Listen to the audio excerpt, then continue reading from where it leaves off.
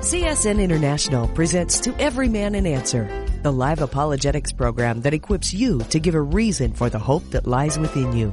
If you have a Bible question or a question on the Christian faith, you can call us at 1-888-827-5276. Again, that's 1-8888-ASK-CSN. Let's get things started. Here's today's host, Mike Kessler. Hi, and welcome to Thursday's edition of To Every Man an Answer. We just want to once again encourage you to give us a call. This is live radio. And if you've been reading your Bible, sharing your faith, someone's asked you a question you feel a good answer for, call us. That's why we're here. Maybe you come across something that looks like a contradiction in the Bible, or maybe something you've heard that maybe people think or say that it's in the Bible and it's not. Please call us. That's why we're here for you. That number again, 8888-ASK-CSN. Joining me today, special guest and featured CSN speaker in the morning times here, Chosen Generation, Daryl Skinner from Calvary Chapel, Honolulu, Pearl Harbor, Hawaii. Aloha. Aloha, Mike, and aloha to all the listeners out there. Great to be on To Every Man an Answer. Looking forward to the program today and the great questions that always come in. It's just a thrill to hear people call and have great questions about God, about the Bible, about life, about counseling, whatever it might be, or they need prayer, and being able to help them along in their faith and draw closer to the Lord. And just know that the Lord's coming soon, and we're very excited to see what God's doing in each and every one of the lives of the listeners out there, and to see how God is using their lives, blessing their lives. I love to hear, Mike, when they want to contend for the faith and find about this cult or that religion, or find out about that scripture, and then they want to just learn and grow, and then be able to share it with others and be those soul winners, be those disciplers that God's called us to be. So once again, Mike, it's great to be on with you and all the listeners out there. To Every Man an Answer. Always a blessing to be with you. And you mentioned that verse, and I think of that often when you stand up against the heresies of the day, no matter what form, which direction they come from, to earnestly contend for the faith. Daryl, what do you believe that means? Well, the Bible says faith comes by hearing, hearing by the word of God. We're also told that we're to keep sound biblical doctrine. And we have our basic tenets of the faith, which is salvation through our Lord Jesus Christ, of course, the Trinity, the deity of Jesus Christ, justification by faith. We have the regeneration of the Holy Spirit, being born again of the Holy Spirit. We also find that we're to be a people that are to be sanctified, and we believe in the marriage between one man and one woman. We believe when you're born a man, you're going to grow up to, when born a boy, you're going to grow up to be a man. When born a girl, you're going to grow up to be a young lady, and so on and so forth. These are biblical aspects of sound biblical doctrine. And also to contend in the faith is to keep everything in context as we study the Word of God, to learn and to grow in it. And there's many deceptions out there. There's many deceivers out there. There's many errors and heresies, as well as cults that have false teachings. They have auxiliary books that they throw at people, and they try to get people to learn their auxiliary books instead of the Word of God. And thus we must be contending for the faith, which is to declare God's truth. Jesus prayed in John 17:17. He said, Father, sanctify them with your truth. Your word is truth. And this is where we are sanctified as we grow in God's word. The word of God is a sword of the Spirit. We're to use it against the enemy, as well as against the false teachers and false prophets of our day. Mike? Amen. So being about Daddy's business, we live by every word that proceeds from the mouth of God. So we always want to be sure we're really reading God's word. Amen. Let's go to the phones. We have Jeff on the line, Gillette, Wyoming. Hi and welcome. Yes. Hey, okay, in the churches anymore, have the churches went soft because they don't do an invitation? Hardly any of them do an invitation to come to Christ anymore. What do you guys think? Well, I always do. I feel that they're there. The Holy Spirit brought them there. There's conviction of the Holy Spirit going on, recollection of your life, looking at all these things. Am I on the right road? Where will I be in eternity? All these questions that are there.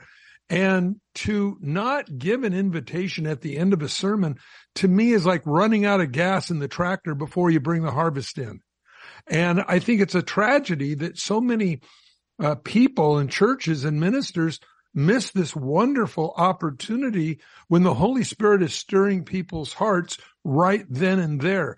Because a lot of them don't know, they'll say, well, come up after the service, whatever. Well, I do that as well. But before I do that, I always have an altar call, basically praying with everyone and also over the radio, as you all know, to accept Christ as Savior. I believe strike when the iron's hot. I believe the conviction of the Holy Spirit is there.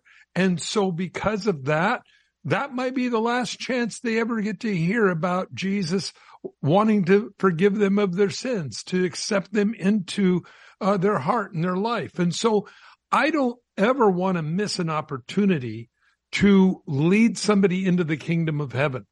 I remember when I was in the hospital and when I opened my eyes after I came back from being dead for a couple of minutes, and I remember that as we're there in the room, they began to ask me what happened, and I just began to share the Lord with them right then and there.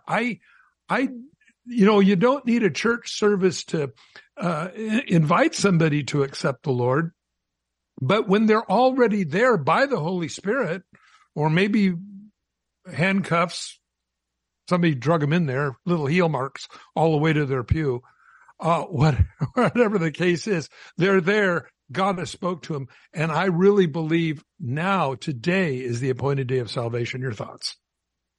Yeah, when I think about the Word of God and as it goes forth from the pulpit, and it should every Sunday and every time there's a Bible teacher, a pastor teaching the Word of God, it says that the Word of God is living and powerful. It's sharper than any two-edged sword, dividing soul and spirit, as well as going into the very soul and marrow of the bone. And it discerns the thoughts and the intents of the heart. And when I read Timothy, 2 Timothy especially, one of the pastoral epistles, 1 and 2 Timothy and Titus are known as pastoral epistles, what pastors are to be doing in the church and in the pulpits and so forth. We read the following, 2 Timothy chapter 4 says, Paul says, I charge you therefore before God and the Lord Jesus Christ, who will judge the living and the dead at his appearing in his kingdom. He says to Timothy, he says, preach the word with an exclamation point. Be ready in season and out of season, convince, rebuke, exhort with all long suffering and teaching. For the time will come when they will not endure sound doctrine, but according to their own desires, because they have itching ears, they will not they will heap up for themselves teachers, and they will turn their ears away from the truth and be turned aside to fables. Now here's your key. But you be watchful in all things, Timothy, as a pastor, endure afflictions, do the work of an evangelist, fulfill your ministry. Every pastor that preaches and teaches the word of God must do the work of an evangelist. That is, giving that invitation to come to know Christ, to receive him as your Lord and Savior, to repent, meaning to go from unbelief to belief, and to turn to God instead of turning to the world and to the flesh. And this is our highest calling, to be soul winners. This is why Jesus died on the cross. It's also our highest calling to make disciples. We're not entertainers. We're educators. And this is the calling of every pastor. We're pastor teachers. Jesus was a great teacher. And he constantly was sharing the word of God with the disciples and with the multitudes. And we must do the same. And we lead people to salvation in Jesus Christ. And that's, Jesus says, go ye therefore and preach the gospel, the good news. He died on the cross for his sins. He rose from the grave. He offers all who believe in him eternal and everlasting life. Yes, this is the calling of God for every pastor. We must return to this because, so many times the devil says, oh, just don't do it. I've heard the voice. Don't do it. Don't give that invitation. There's nobody out there. Nobody's going to get saved. I don't know where they're at with the Lord. I don't know if they're backslidden. They could be a prodigal son or daughter. They could be coming into the church for the very first time. All I know is you keep giving that message of salvation. I remember one time I was teaching out of, I think it was Leviticus, and it was like, oh Lord, I'm not going to give an invitation after this one. It's just, there was so much stuff that had nothing to do with salvation in a sense, what I was teaching in that particular passage. But the Lord prompted me, he said, go ahead. And I did. And this young gal raised her hand. She said, I want to receive Christ, because you don't know who's God's working on and going to work in and bring them to salvation. And it's so thrilling and exciting. And you know what, Mike, you and I both know we've never saved a soul. It's the Lord who saves. The Holy Spirit saves. He does that work. We've never saved anybody. You and I and all pastors and everybody, we're all just ambassadors proclaiming the message of Christ for salvation, and God brings them in and he gets them saved. So it's a great blessing, and we rejoice every time this happens. Mike, I'll give it back to you. Amen. Hope that answers it for you, Jeff. Yep.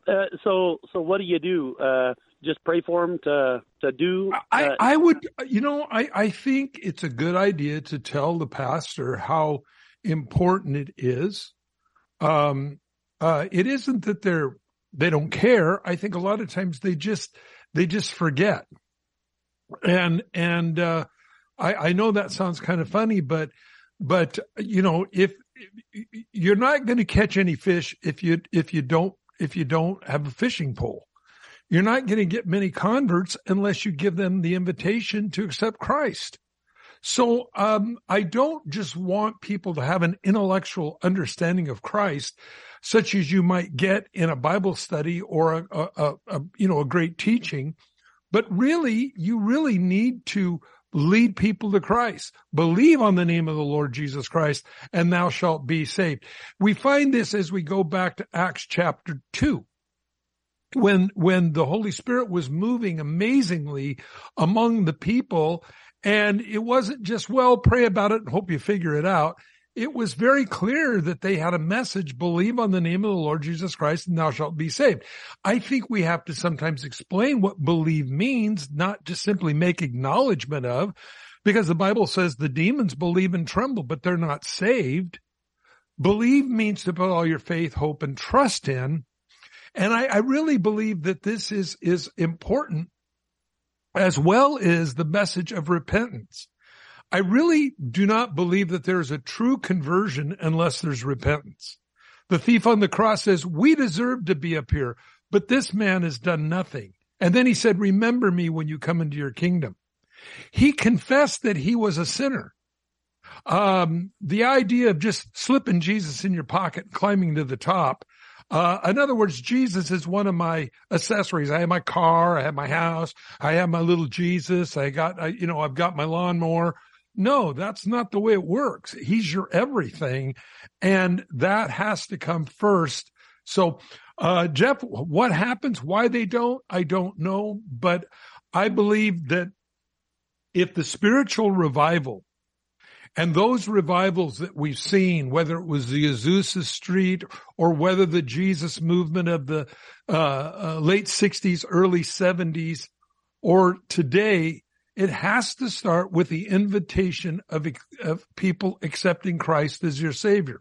Look at the success. People go, wow, look at the crowds that came to hear Billy Graham. And what was the last thing that he would do? He would lead people in a sinner's prayer. He would encourage them to invite Christ in their life. And yet today we have churches that unfortunately have 25, 30 people in them with no invitation to accept the Lord. Well, no wonder the churches aren't growing. You're not getting any new blood in there. You're not getting any new life. You're just believing they're going to figure it out. Hey, listen, people need to be told, and how will they hear without a teacher? So I would encourage every pastor everywhere, just start giving an altar call. Just Amen. Tell people, hey, repent of your sins and accept Christ as your Savior. He died on the cross for you. And whatever time we have left in this life, I'm going to give it to God and then look forward to Him giving me a great eternity and filling me with His Holy Spirit. So I'll have the same zeal and love that Christ did. Daryl. Mike, could I add one last thing? You look at that great sermon on the day of Pentecost by Peter, and you saw the Holy Spirit working in and through his life, bringing scriptures back to his remembrance, leading him to all truth. And then he calls them to repentance. He says, repent from this perverse generation, receive the gift of the Holy Spirit, and you shall be saved. And then 3,000 souls are saved. And then you keep reading it. It says what the 3,000 souls did. They studied the apostles' doctrine. They fellowshiped together. They were in prayer. They broke bread together. They worshiped together. They shared with one another as anyone had need. And then the Bible says in the last verse of chapter 2, he says, and the Lord added to the church daily those who are being saved. How's the Lord going to add to our churches if we're not giving the message of salvation or an invitation of salvation. It may not be an evangelical message, so to speak. We may just be teaching sound doctrine through the Word as we're going through the Bible as we teach, but still God is working. And if we, as pastors, we keep giving that invitation, God's going to say, I know you're going to give that invitation. I'm going to draw those non-believers to your church. You're going to become a magnet for non-believers. And I want you to keep giving that invitation because I know they're going to get invited to know my son, Jesus Christ. They're going to come to salvation. They'll be filled with the Holy Spirit, and you're going to teach them the Word of God. You're going to make them disciples of my son. And this is the working of God in each and every one of our lives. This is the power of God that works in our lives. I would encourage you to maybe go to your pastor. Sometimes, pastors go through a lot of things. Sometimes they need a nudge on their own faith. They feel like, oh, Lord, it's just people aren't getting saved. Why even go through this? And I feel like I'm a failure when I give the invitation and nobody responds. This happens Sunday after Sunday after Sunday after Sunday. And you know what? If I can encourage pastors right now is just keep giving the invitation, man, because you have a command from the commander-in-chief, the Lord Jesus Christ, to give that invitation. And whether people come to salvation or they don't, it makes no difference. You have a command. And so we just give it out and then just see what the Lord does and just trust in his work in his hand. Like I said, we can't save people. God saves. But we must give the invitation because it's his work. I would encourage your pastor and pray for your pastor, but encourage him in that thing of go ahead, man. We want to hear that altar call at the end of your sermon. And if nobody comes, it's okay. It's okay. That's not a day of salvation for anybody here, but there'll be another day of salvation for somebody else. So word of encouragement, my friend. Mike. Amen. So being about daddy's business is so important. Chef, I hope that answers it for you. Yep. I've got one other quick question. Sorry to take up so much of your time. What about Jehovah's Witnesses? Do you think Satan's leading them into the fiery pit without them even knowing it? Any religion that says that Jesus Christ is not Kyrios, Jesus Christ is Lord, is of the devil. And this is one of the great things that we have to understand. When they say Jesus is just Michael the Archangel, he wasn't before he was born in Bethlehem. He was in the mind of God, but he wasn't. No, Jesus said, before Abraham was, I am. John 8:58, John 8:59, they picked up stones to stone him because he was claiming to be God. This is what the cults all have in common. Jesus Christ is not God, or Jesus Christ is nominalized. I'm God, you're God, that doorknob is God, Satan and Jesus are brothers. You name it, they all have that in common. They all mess up the deity of Christ. And number two, there is no hell. And when I hear that there is no hell, I only know of one force in the world that wants people to believe there's no hell, and that's the devil himself, because that's his eternal place. And so by denial and by pride, having said, I will be as God, he doesn't even realize, and this is how blinding pride is, that's his eternal destiny. And this is one of the things I think that concerns me more than anything when you deal with the cults, is that how can you be saved with a different Jesus? You don't confess Michael the Archangel as your Savior. So no, they're preaching another Jesus than we find in the Bible. And I don't care how it comes, whether it comes in two nicely dressed people with ties on bicycles, or whether it comes through your TV set. Another Jesus is extremely dangerous. And this is what the Bible says in the last days they'd be doing. Any last thoughts? No, I agree 100%. And we have to contend, as we started the program, is contending for the faith, which is that basic doctrines of the Bible, the Trinity, the deity of Christ, his death and resurrection, the blood atonement, the justification by faith, and so forth. All these things is what sound biblical doctrine is all about.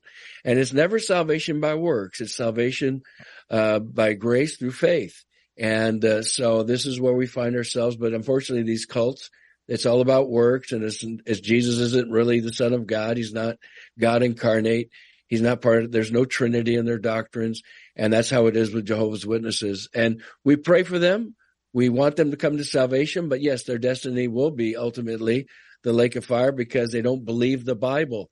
They believe other writers and their books and their Watchtower magazines instead of believing the Word of God.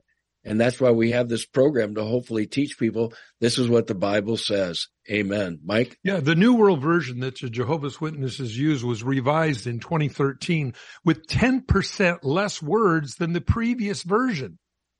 Well, if we live by every word that proceeds from the mouth of God and they take the liberty to eliminate 10%, even in their own book, wow, that should cause concern for every person that's in that organization.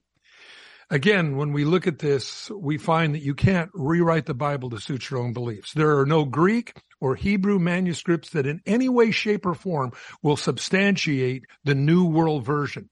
It is a concoction. It is a manufactured idea where they continue to scrub Jesus out of every verse they can find. Again, Jesus said, search the scriptures, in them you think you have eternal life, but they are which testify of me. Well, if you go back subsequently through all their revisions, they keep finding there's all these verses that speak of the deity of Christ. And so they have to keep revising it to remove Jesus as deity, even from their own books. Pretty scary stuff when you look at that. The latest, of course, 2013 revision, 10% less words. Jeff, stay on the line. We'll send you out some books, some DVDs, okay? Thank you. God bless you, and thanks so much for the call. Let's go to Rob, Bend, Oregon. Hi, welcome.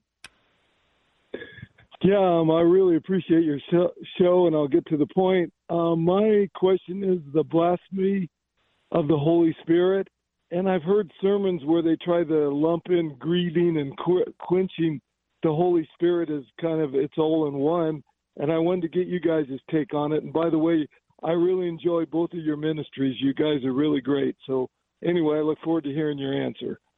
Well, God's good. Blasphemy of the Holy Spirit is simply all sins will be forgiven man, Jesus said, except the blasphemy of the Holy Spirit. The Holy Spirit is what convicts us of our sins. And the Holy Spirit will come and move on an individual. You need to repent. You need to repent. You're not going to live forever. You need to repent. And we shine that on and shine it on and blaspheme. And what I mean by blaspheme is just ignoring it. You can blaspheme somebody by just ignoring their existence. And this is what you do.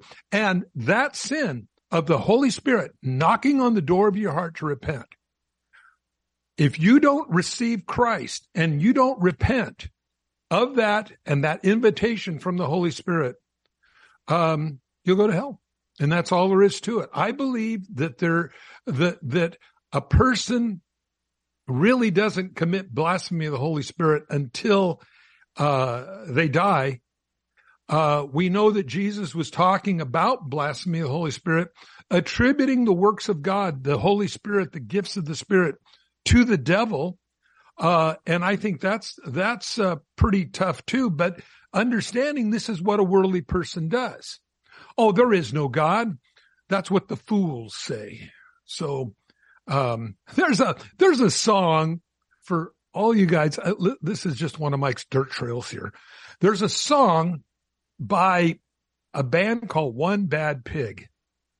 And they did a lot of stuff with Johnny Cash as a Christian. And One Bad Pig means one bad Gentile, okay? And one of the songs is, that's what the fools say. If you have a chance to listen to it, it'll crack you up because it's really rock and punk is what it is. But man, I'll tell you, the lyrics today you could not play on 90% of your Christian radio stations. It's just too convicting. That's what the fools say. One Bad Pig. Check it out. It'll crack you up. I don't know where that dirt trail went, but Daryl, your thoughts? Yeah, as Mike shared about blaspheming the Holy Spirit, you would only blaspheme the Holy Spirit in your rejection of Jesus Christ to the point of death. Now, Jesus had recognized that the Pharisees of his day had blasphemed the Holy Spirit because they attributed the miracles of God to Satan. And he knew that they would never, ever repent of their sins. They were never going to come to salvation. Thus, he being God, knows all things, knew that they had blasphemed the Holy Spirit and it was going to be a blasphemy for the rest of their life until they die. Now, when we talk about grieving the Holy Spirit, we talk about quenching the Holy Spirit.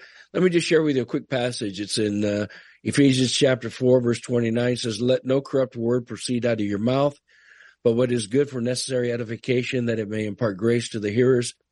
And do not grieve the Holy Spirit of God, by whom you were sealed for the day of redemption. So in other words, if we're living a carnal life, and we call ourselves believers and we're been born again, we grieve the Holy Spirit. You can quench the working of the Holy Spirit in your life. There'll be no power.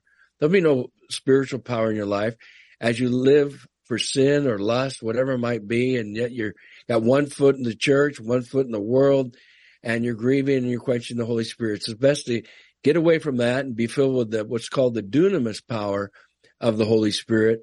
And that word dunamis speaks of the ability to do. The ability to do what? To do whatever God wants you to do. He will give you the power, and you'll be doing the will of God in your life, and you're going to be a very blessed person.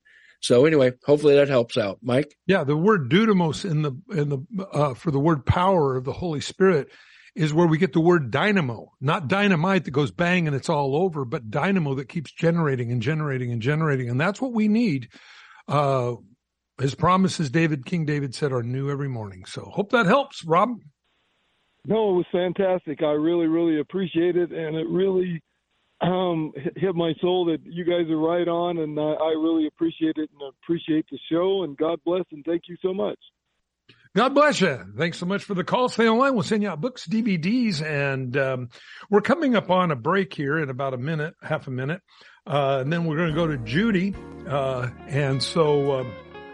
Anyway, again, if you have a chance to look at that, a band called One Bad Pig. And the name of the song is That's What the Fools Say. You can Google it. It'll crack you up. It's good. Hey, we're coming up on that break, and we'll be back for more right after this. Don't go away. You know, it's true. Difficult times have a way of focusing us. We have to think about what matters most when it comes to our spending, our health care. No doubt. This is why so many people are joining Medi-Share right now.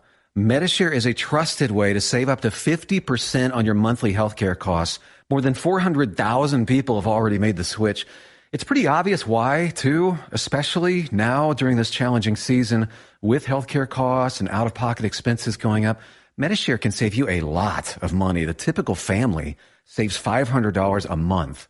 And Medi-Share is a Christian healthcare sharing ministry that's worked beautifully for 29 years. There are different options to choose from to fit your budget.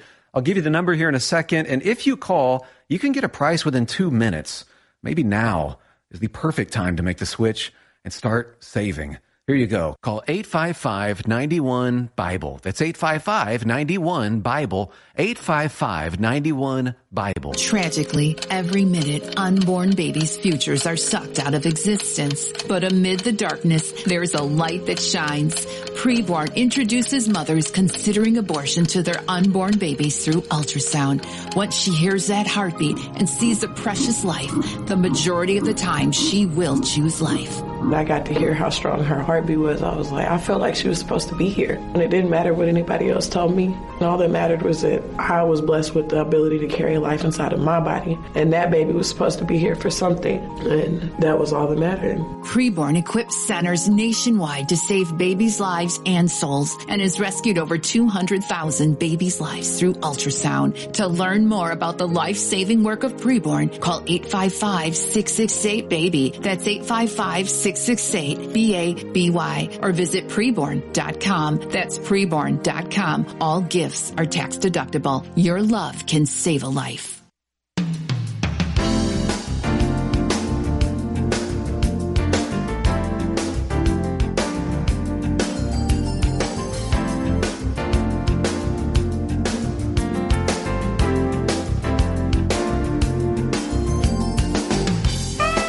We want to welcome you back to part 2 of To Every Man an Answer here on this Thursday afternoon with Daryl Skinner. I'm your host, Mike Kessler, and we're going to go right back to the phones. As I said, Judy's on the line, San Jose, California. Hi, and welcome. Hi. Hi, how can we help? I wanted to know if it said in the Bible that we're not allowed to decorate our home with silver and gold. Well, I think if you were decorating your house with silver and gold, you'd be telling every thief in the world, hey, come break in here. Your thoughts? Yeah, I don't know what is this in reference to, so maybe the listeners out there too would understand. Well, in Christmas, there's songs and that's just the colors you kind of decorate. And my husband said that in the Bible it says we're not supposed to decorate with silver and gold. I don't know what reference he might be having, but there's nothing wrong with decorations. You're not worshiping the gold. You're not worshiping the silver. I'm assuming it's not your God. It's just a color. These are colors that obviously God has made. God has made silver, and God has made the real silver and the real gold.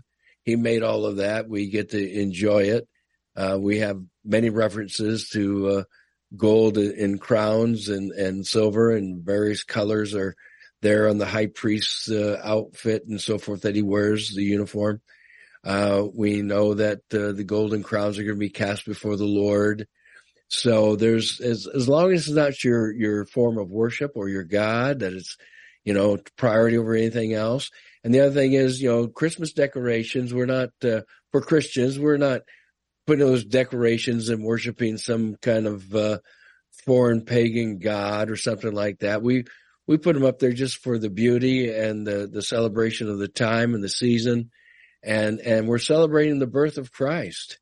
He's truly the King of Kings and the Lord of Lords, and all belong to him. So I don't know where your husband might be coming from with this, and I don't want to get in a big argument here. But I'll give it to Mike, let him express his thoughts. Yeah, it's probably out of Jeremiah 10:4-6.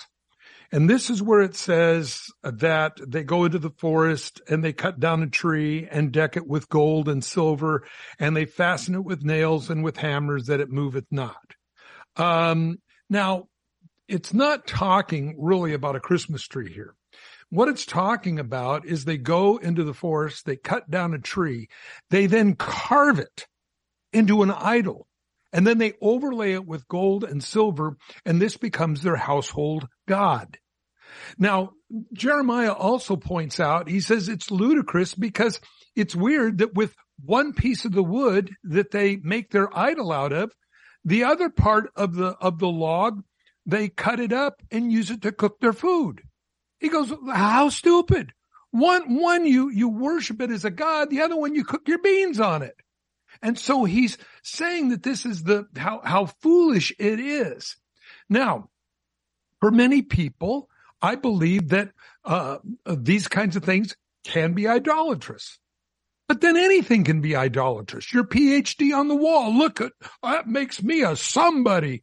No, might make you an educated fool, but it doesn't understand that. So understanding how we understand life, how we understand our things is so important that it isn't, and there's no place in the Bible that talks about decorating your house with gold and silver. I don't know, some kind of a transliteration, conglomeration of one verse and maybe something else. I don't know. But the idea is that nothing is evil in itself, but it's what you make of it. And again, I've had people go so far to say, oh, if you have a picture of Jesus hanging on your wall, that's idolatrous. Well, maybe if you were worshiping in it, yeah, it could be. Well, look at the statues in the Catholic Church, people kissing the toes of these statues and things like that, praying to the statues, all ridiculous, all for no reason. Those who worship God worship him in spirit and in truth. In spirit, what does that mean? Not a religion of sight, but a faith of relating to God in faith. That's what we're supposed to do. Where we say, our Father, which art in heaven. See, there's how we are to relate to God. And so if we're relating to God through a Christmas tree decked with gold and silver, and there are some songs that really trouble me at Christmas time. O Tannenbaum, O Christmas tree, how lovely are your branches. My album's going on sale after the program. Be sure to pick up a copy. Just kidding. But O Tannenbaum? Really? No, there's some kooky stuff in Christmas, but it's a day and a time in which the world recognized Christ was born. Great opportunity. And one thing the whole world pretty much agrees on, Christ was born. And thus we have our date 2023 right now based upon the birth of Christ. And understanding that, we want to take full advantage of preaching the gospel to every creature.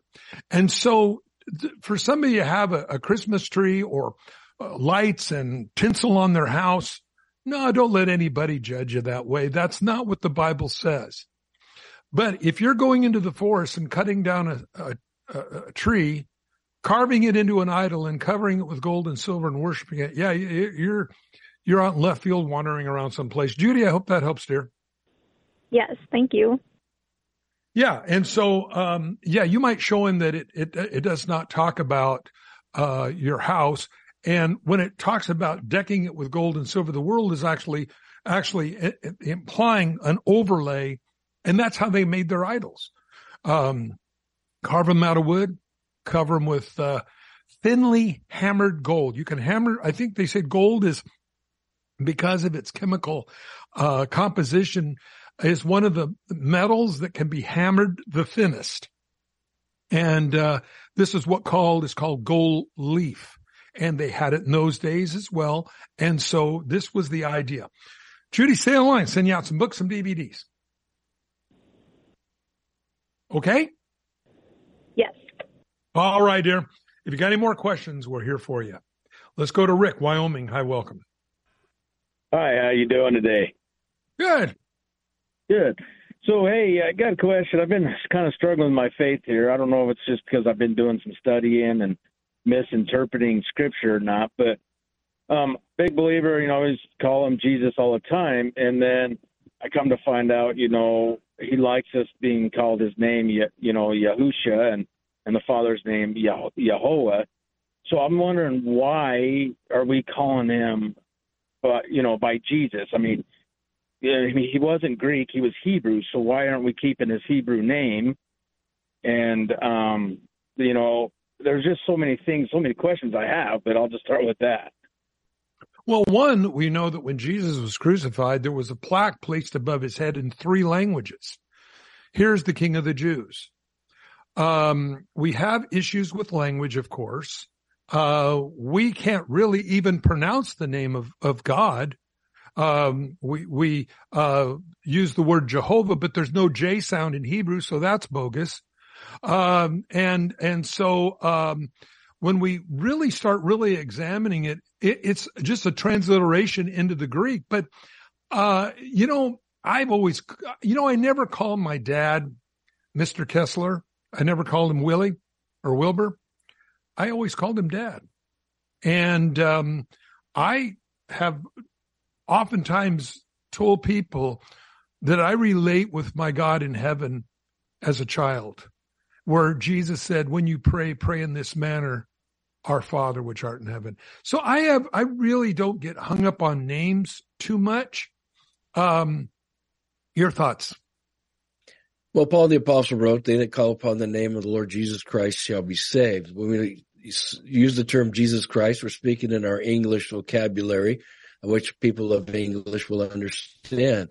If you're speaking in Greek, it's Jesu Christo and so forth. So, and then there's Jesus in Spanish. So whatever language there is, and you voice the name of the Lord Jesus in Hebrew, Yeshua HaMashiach, Jesus the Messiah, you're speaking in that language and that verbiage. So it's not a matter of, should I use Hebrew? Should I use English? Should I use Spanish? Should I use Greek?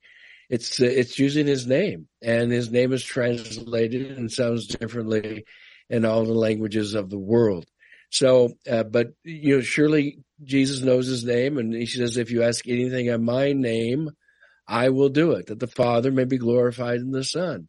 So when we ask in the name of the Lord Jesus Christ in English, or if you want to say Yeshua HaMashiach, that's fine, whatever you prefer. So, or Jesus Cristo, it's up to you, but Jesus knows his name, and we're able to declare it and proclaim it and pray in it and so forth. Mike?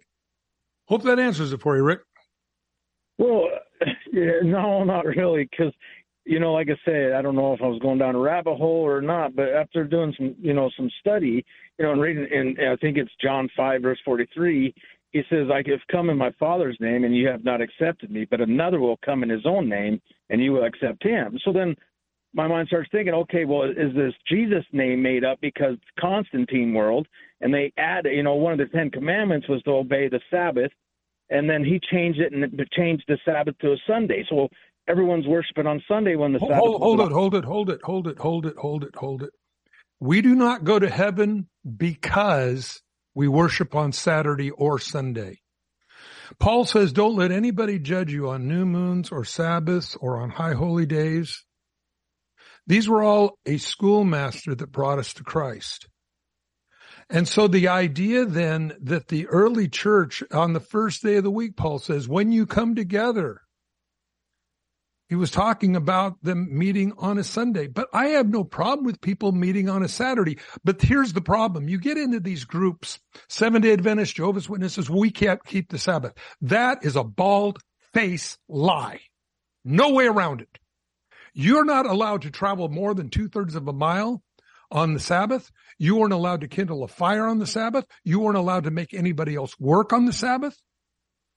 They get in a box on a Saturday, but that is not keeping the Sabbath according to Levitical law. And we don't keep the law according to our personal interpretation. And this is where I have a lot of problems with self-righteousness generated from somebody rather than the Word of God. Now, the reason I get upset over this is because I see people then that keep the Sabbath. Look how spiritual I am. No, you don't keep the Sabbath. In fact, you're lying by telling people you're keeping the Sabbath. I'm not denying you're not getting in a box on a Saturday. You call your building, but you certainly in no way, shape, or form kept the Sabbath. The Bible says, as we go back to the original, Sabbath was not made for God. It was made for us. It's so we would take a day off. And I thank God for the doctors and the police and the fire departments, all the paramedics that work on Saturday and Sunday to scrape us up when we splatter ourselves over the weekend. Their day of worship, their day off might be a Tuesday or a Thursday or a Friday.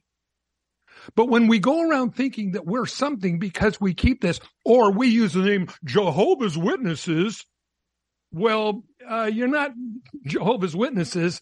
There's no J in the Hebrew language. So that's pretty flaky, if you ask me. So when we really examine what the Bible says, we have a whole different concept then of where our righteousness lies.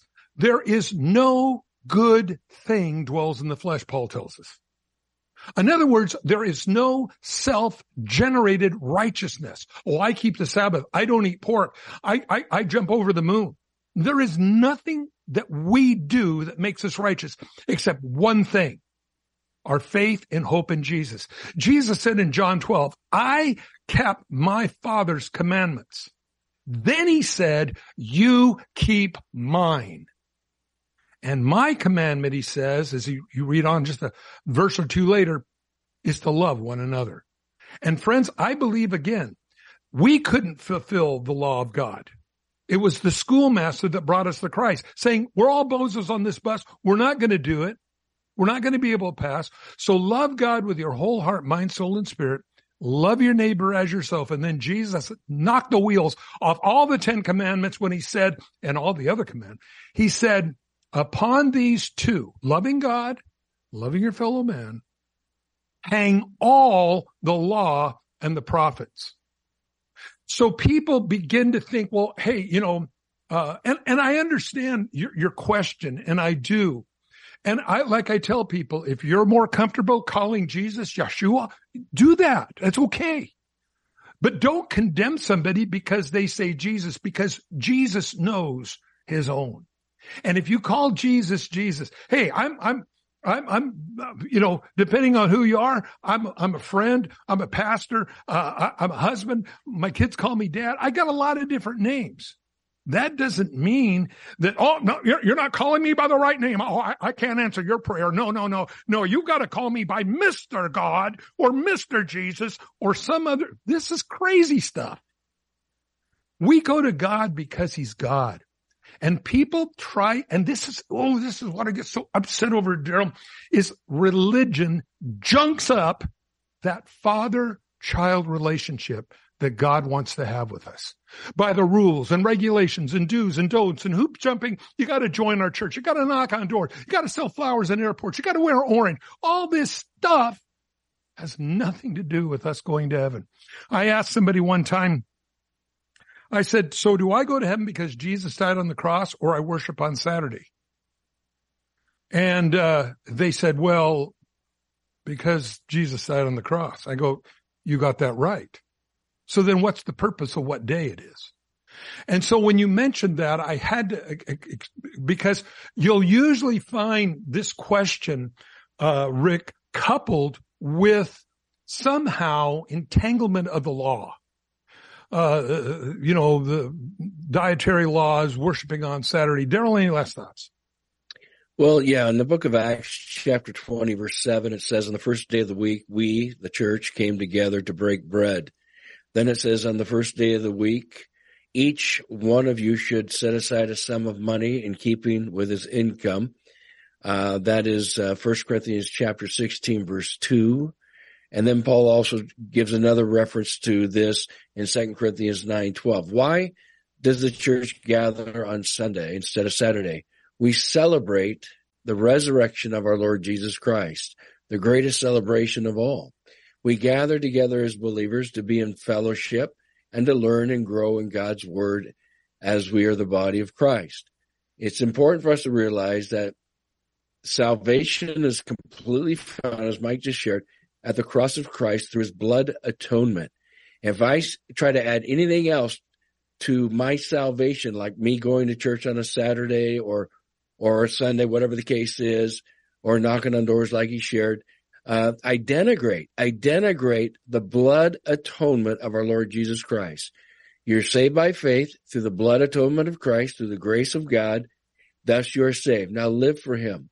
As Mike shared, love the Lord your God with all your heart, mind, soul, and strength. Love your neighbors yourself.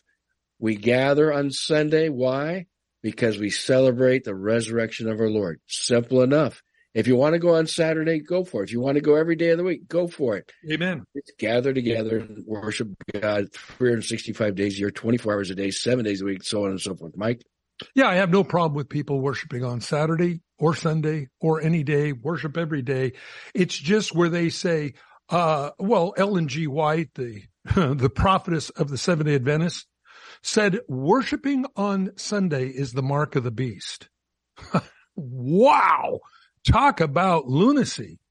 Revelation 13 says it's a mark on your hand or on your forehead. Well, that means what we think and what we do. Talk about going to the moon. What it says is upon. The word in the Greek means something tattooed on you, on your hand or on your forehead. A mark, name, or a number. It's not worshiping on Sunday. But I digress. Anyway, Rick, I hope that helps. Yeah, you guys are pretty savvy with word, and that's why I was looking for someone to kind of, like I said, I was a big-time believer, and then I just started reading, and something just didn't feel right to me. So I just, like I said, I just started doing some reading and stuff, and then so I'd asked the pastor at my church, why, if we have the Ten Commandments, then why, it says the Sabbath, that's on the Ten Commandments, and he's like, we're not bound to that because Jesus died for our sins. And then I said, well, okay, I understand that part, but he also says he didn't come to change the law. He just came to fulfill it. And I just can't get any direct answers out of it. And then especially verse. Let's real quick, because we spent a lot of time on this, but very quickly, we can't keep the law.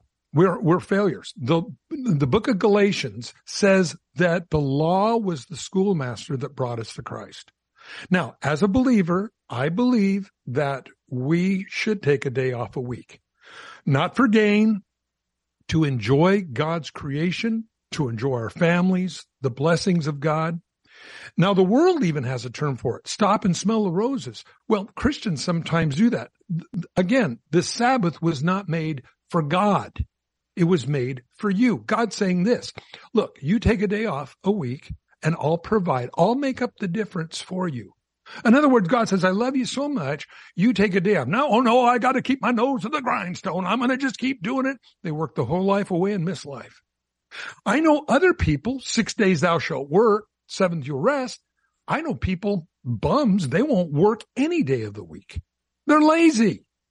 So really, when we look at the 10 Commandments, it's the greatest psychology statement of what's wrong with humans ever written. People spend time reading Jung and Freud, and they find out most of their ideas were out to lunch. But the 10 Commandments says what's wrong with man. By nature, we want to worship something. By nature, we think that we're God. By nature, we're thieves. By nature, we're adulterous. By nature, we're covetousness. By nature, we'll either work or won't work at all. All these things are part of this. We're not under the law. We're under grace. And Jesus said, love God with your whole heart, mind, soul, and spirit. Take the 10 Commandments out of this. Love God with your whole heart, mind, soul, and spirit. Love your neighbor as yourself. Jesus said, for upon these two hang all the law and the prophets. So the minute somebody starts saying, oh, the Sabbath, or no, you're not reading the new covenant that Jesus gave us.